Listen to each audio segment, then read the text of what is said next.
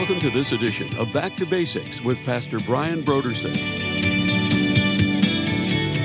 A divine appointment, that's really those gospel opportunities that are so extraordinary that they can't be explained naturally and couldn't have come about apart from the direct involvement and leading of the Holy Spirit.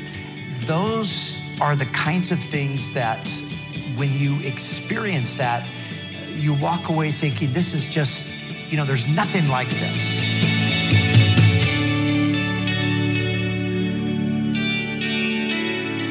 Today on Back to Basics, Pastor Brian continues his study in the book of Acts. Join us as Pastor Brian begins his teaching on Acts, chapter 8, verses 26 through 40, in a message titled Divine Appointments.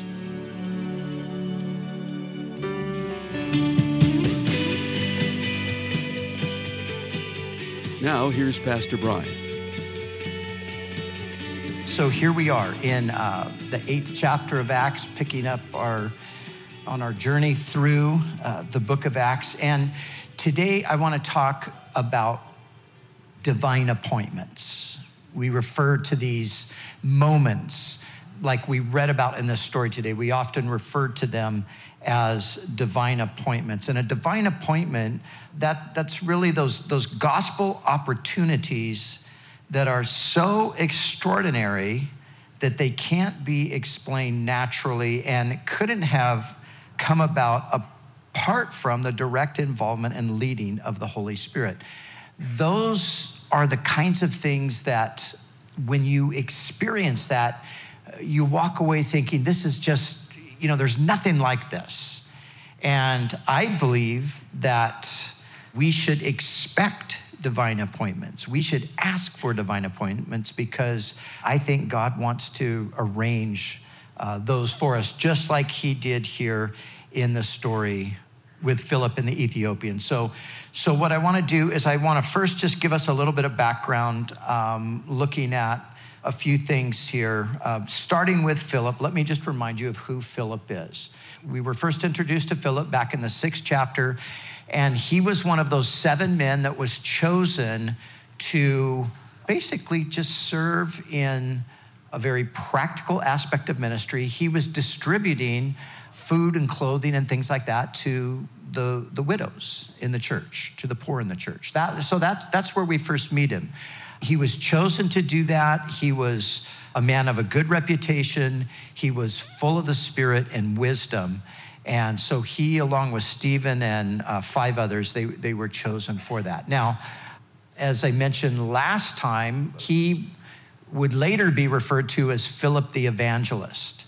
And we saw in our last study, that it was Philip, this servant in the church of Jerusalem, who went to Samaria and preached Christ there. And it was through Philip that Simon the sorcerer was influenced. We saw all of that. And so that's the person that we're still dealing with here. And once again, we see he's living up to his title, or the way he's referred to later as the evangelist, because that's exactly what he's doing in the story here. So that's the first thing. The second thing is just to note, we have a reference here to Ethiopia. Now, of course, we have today in Africa, the country of Ethiopia. It's not the exact same geographical region that it was back in biblical times. So today, of course, if we look at a map, we see Ethiopia. It is East Africa. It's more south than this Ethiopia would have been. This Ethiopia would have been what we know today as northern Sudan and probably some of the southern area of Egypt.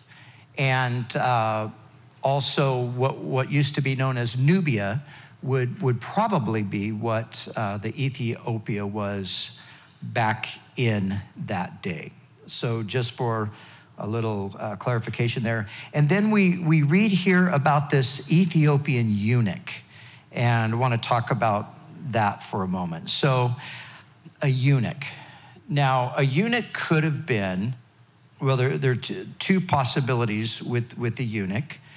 Some ancient kings required that those serving in particularly powerful political positions that those men be castrated. And that was in order to protect the king's harem. So when you think of eunuch, if you're familiar with that word, that's usually what you think of. And that's correct. But as time went on, the word really began to refer to a high-ranking political official. It didn't necessarily anymore carry with it the certainty that the person was a physical eunuch. It became just sort of a title. So with this person that we are looking at here, we know that he was definitely, because the text tells us, we know that he was in this official capacity. He holds this high position in the kingdom of Candace, the queen of the Ethiopians. So maybe at this stage and in that particular environment, it was just a reference to his position. It had nothing to do with his physical condition, but it might have also had something to do with his physical condition. And if that was the case, the interesting thing is here to note that the law had stated that a eunuch could not enter the assembly of the Lord because of that condition.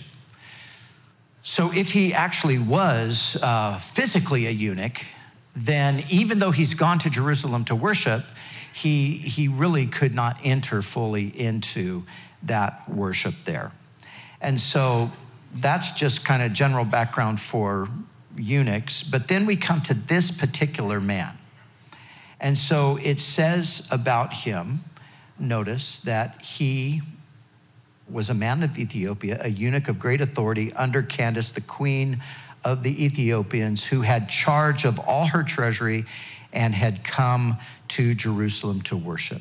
Now, this man was probably a Jew. And the reasons being, number one, he's going to Jerusalem to worship. This is an 1,100-mile journey. At least if you calculate it from, say, Khartoum, which is the capital of northern Sudan, to Jerusalem, that's 1,100 miles. That's a long ways. So, perhaps he had gone there on official business, but he also comes to Jerusalem to worship. So because of that, and secondly, as we find him later in the story, after he's visited Jerusalem, he is reading the scroll of the prophet Isaiah. And so both of these things would sort of lend to the fact that he was a Jew. He could have been a Jew just by birth, because even back at the New Testament period, there were what were known as Ethiopian Jews. Those who were Black Africans, but nevertheless, they were Jewish. Now, even today in Israel, you have what are known as the Falasha Jews. They're the Ethiopian Jews. They're Black Africans, but they're Jewish. They don't really like the title Falasha. They prefer to be called Beta Israel. But in 1975, they were officially recognized as Jews by the Israeli government and given permission to immigrate into Israel. And in the 80s, the Israeli government paid for tens of thousands of them to be transported from Ethiopia up into Israel. So if you go to Israel today, you'll see a number of Ethiopian Jews. So the man was either that, or he was at least a Jewish convert. He was a proselyte. He had become Jewish by faith. And the reason I say that is because even though the gospel is extending now all the way down into Africa, it has not yet been extended to those who would be considered Gentiles. That doesn't happen till Acts chapter 10. And it's very clear in Acts chapter 10 that the gospel goes to the Gentiles. That's where it takes place. Peter goes to the house of Cornelius, the Roman centurion, and then it becomes recognized that God is working among the Gentiles. So at this point, again, even though it's geographically spreading, the gospel it hasn't yet crossed the boundary from Jew. Even though the Samaritans were sort of Gentiles, they were also sort of Jews. So the big transition hasn't happened there. So that's just a little bit of the background. Now, let's look at the story itself. And I want to speculate a little bit here, but I think there's a basis to do it. I want to first of all look at the state of mind of this eunuch. So here's a man who's traveled a great distance, as we've already said, and he's been to Jerusalem to worship, and now he's heading back to his country. And I would guess that he was dissatisfied in what he experienced in Jerusalem. I would imagine if he made that long journey, he was going there with a great expectation of having, some real significant experience with God. But I don't think he would have had that. Because if you think about it, at this point, the whole temple worship is not just corrupted like it had been earlier. Even in the time of Jesus, we know it was corrupted. Jesus had to go in and cleanse the temple. But at this time, it is, as the Old Testament put it, it is Ichabod. The glory has departed. The Spirit of God is no longer there. They've rejected the Messiah. They crucified the Messiah. They're going on with their religious activity, but it's completely dead. God is not there at this point. So if this man goes to Jerusalem seeking God, I think we can safely say that he is leaving disappointed. So that's, again, speculative, but I think it's probably the case. But also, if he was physically a eunuch, then he would have experienced an element of alienation as well. Because those who were overseeing, had they recognized that that was the case with him, which, it seems like it's public knowledge, they would have kept him at a bit of a distance because of the Mosaic restriction. So I think it's safe to say that this man did not find what he was looking for in Jerusalem. He did not come away with that sense of peace and fulfillment and just that confidence in the reality of God and, God's love for him and all of that. And we see that on his way back, he's reading the prophet Isaiah. So it seems like just the fact that he's reading the prophet Isaiah, he's still on a quest. He's still searching. Now, maybe, again, this is speculation, but maybe in Jerusalem, he heard about this Messiah, Jesus. And maybe somebody even pointed him toward the prophecy of Isaiah. We don't know. But it is absolutely astounding to see the passage that he's reading. Now, how many of you have ever read the book of Isaiah? You read the book of Isaiah? It's 66 chapters. It's a long book. But this was not a book. This was a scroll. You know what a 66 chapter scroll is like? It is a long scroll. And remember, we have chapters in our Bible. We have chapters and verses because in the 16th century, somebody decided to do that. They thought it was a good idea, and I think it probably was a good idea, but they didn't have that back then. So it wasn't like he could open, it wasn't like in Jerusalem somebody said, hey, read Isaiah 53 on your way home. Check that out. There was no Isaiah 53. But probably, closer to the end of the scroll, because there's 66 books, he comes across this text that is Isaiah 53. How many of you have read Isaiah 53? You ever read Isaiah 53? Great. Actually, you guys win, because last service, there were less people that had read Isaiah 53. So why is Isaiah 53 so significant? Because Isaiah 53 is the clearest prophecy concerning the theological ramifications of the suffering of the Messiah. Now, there are two great Old Testament texts. There are many messianic Old Testament texts, but the two great passages that speak of the suffering of the Messiah are Psalm 22 and Isaiah 53. And the difference is this: Psalm 22 really looks more at the suffering of Christ from the physical standpoint. As a matter of fact, if you read Psalm 22, how many of you read Psalm 22? You read Psalm 22 and you get a clearer picture of what happened on Calvary than you do in Matthew, Mark, Luke, or John. So Psalm 22 gives a clearer depiction of crucifixion than the gospel writers even do. So that's one great passage in the Old Testament. The second is Isaiah 53, which looks at the same thing, but from a different standpoint. What Isaiah is looking at is that same suffering Savior, but looking at what was accomplished or what was, happening during that suffering, the theological realities that were transpiring and what that means for us. So this is the passage that this man is reading. And like I said, speculatively, but perhaps it was the case, there were still Christians in Jerusalem, even though they had been scattered because of persecution. We know the apostles were there. It seems that Philip had gone back there and was spoken to by the angel, to head south from Jerusalem.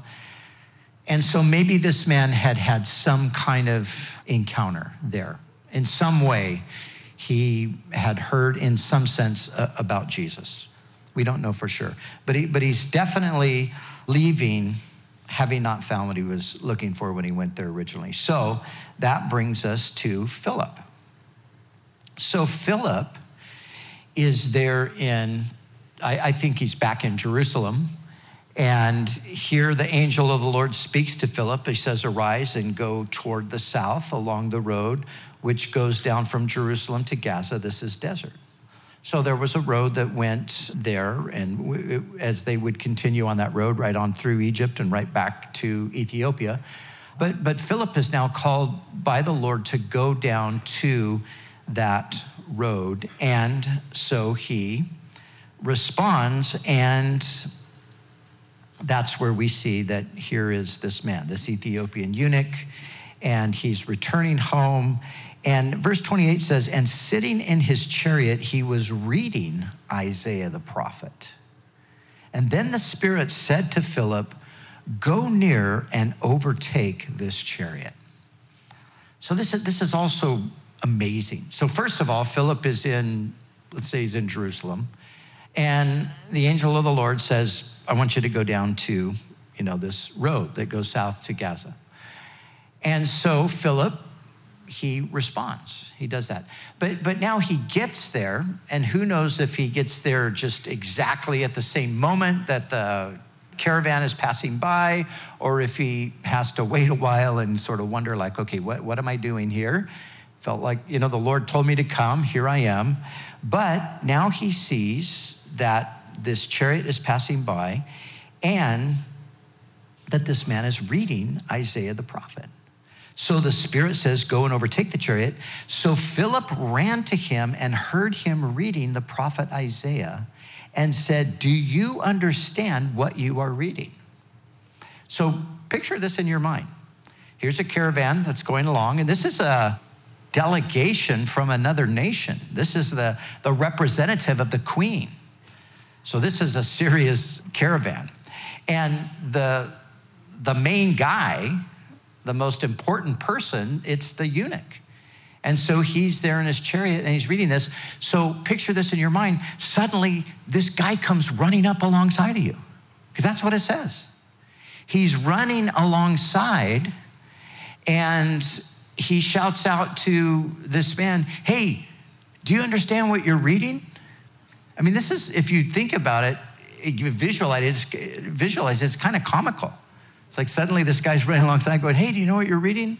And the eunuch says, no. How can I know unless somebody helps me?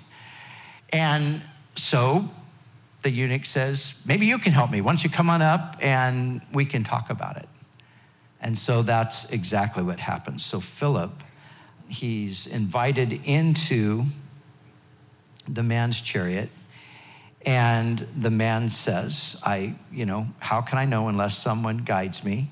And Philip came up, and it was the place in Scripture, as we've already pointed out, it was the 53rd chapter of Isaiah. He was led as a sheep to the slaughter, And as a lamb before its shears is silent, so he opened not his mouth. In his humiliation, his justice was taken away. And who will declare his generation? For his life is taken from the earth. So the eunuch answered Philip and said, I ask you, of whom does the prophet say this? Of himself or some other man? Wow, what an amazing question. This is the kind of question that you die for. It's like, somebody basically just saying, hey, can you tell me about Jesus? I mean, that's really what the guy was saying, even though he didn't know it. But again, remember this portion of scripture. Now, here Luke just tells us a little bit about what he was reading. But if we back up just a bit, I want to give you the full context of what this man is reading. So here's what he's reading. Verses 3-6 say this: he was despised and rejected by men, a man of sorrows and acquainted with grief. And we hid, as it were, our faces from him. He was despised and we did not esteem him. Surely he has borne our griefs and carried our sorrows. Yet we esteemed him stricken, smitten by God and afflicted. But he was wounded for our transgressions. He was crushed for our sins. The chastisement for our peace, or the punishment that brought our peace, was upon him. And by his stripes we are healed. All we like sheep have gone astray. We have turned everyone to his own way, and the Lord has laid on him the iniquity of us all. He reads that and he says to Philip, who is he talking about? Is the prophet talking about himself, or is he talking about some other man? And it says, and from that scripture, Philip preached Jesus to him. And what a wonderful moment. Man, this is one of those divine appointments. This is a full Holy Spirit setup. And now Philip is just walking into it. And at this scripture, he preaches Jesus. Now, obviously, this is an easy scripture to preach Jesus from because it's all about Jesus. So Philip would have gone on just to tell him the story of Jesus. But then also, obviously, as we read on, Philip also communicates to him the need to receive Jesus, the need to believe in him. And we see that that's exactly what the man does. And so the man was converted. He was baptized, it says, and he was sent on his way rejoicing. Now, the application that I want us to take away today is this. Number one, these types of things still happen today. See, this is the thing we've got to know. This is the book of Acts, the Bible itself in many senses, but the book of Acts is a model for successive generations of believers to know how God works in and through his people.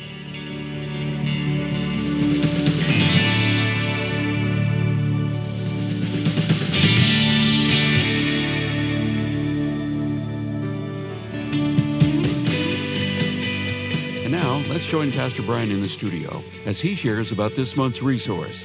So one of my favorite books over the past couple years was a book called Confronting Christianity by Rebecca McLaughlin. Fantastic book. Well, she has made sort of a children's version of the book. It's called 10 Questions Every Teen Should Ask and Answer About Christianity. She did such an amazing job with the Confronting Christianity book. It was actually the book of the year. I know that this one is excellent as well. So I want to encourage you, especially if you have teenage children, to pick it up for them, read it along with them. If you are a school teacher, you interact with young people and you want to know how to help them, this will be a tremendous resource. So 10 questions every teen should ask and answer about Christianity by Rebecca McLaughlin, my recommendation for this month.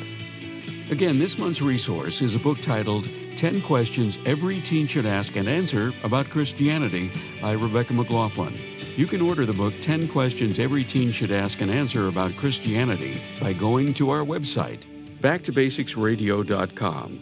Scroll down until you see the photo of it, and then click on the donate button. When you give a gift to Back to Basics, we'll send you the book 10 Questions Every Teen Should Ask and Answer About Christianity by Rebecca McLaughlin. to help you equip the next generation to wrestle with the challenges raised against Christianity. It's our way of saying thank you for your generous support of this ministry. We'd also like to remind you that all of our other resources are waiting for you at backtobasicsradio.com or by calling our request line at 1-800-733-6443. That's 1-800-733-6443. Our desire is to encourage you in your daily walk with God. We'll continue tomorrow with more valuable insights from Pastor Brian as we study together in the book of Acts.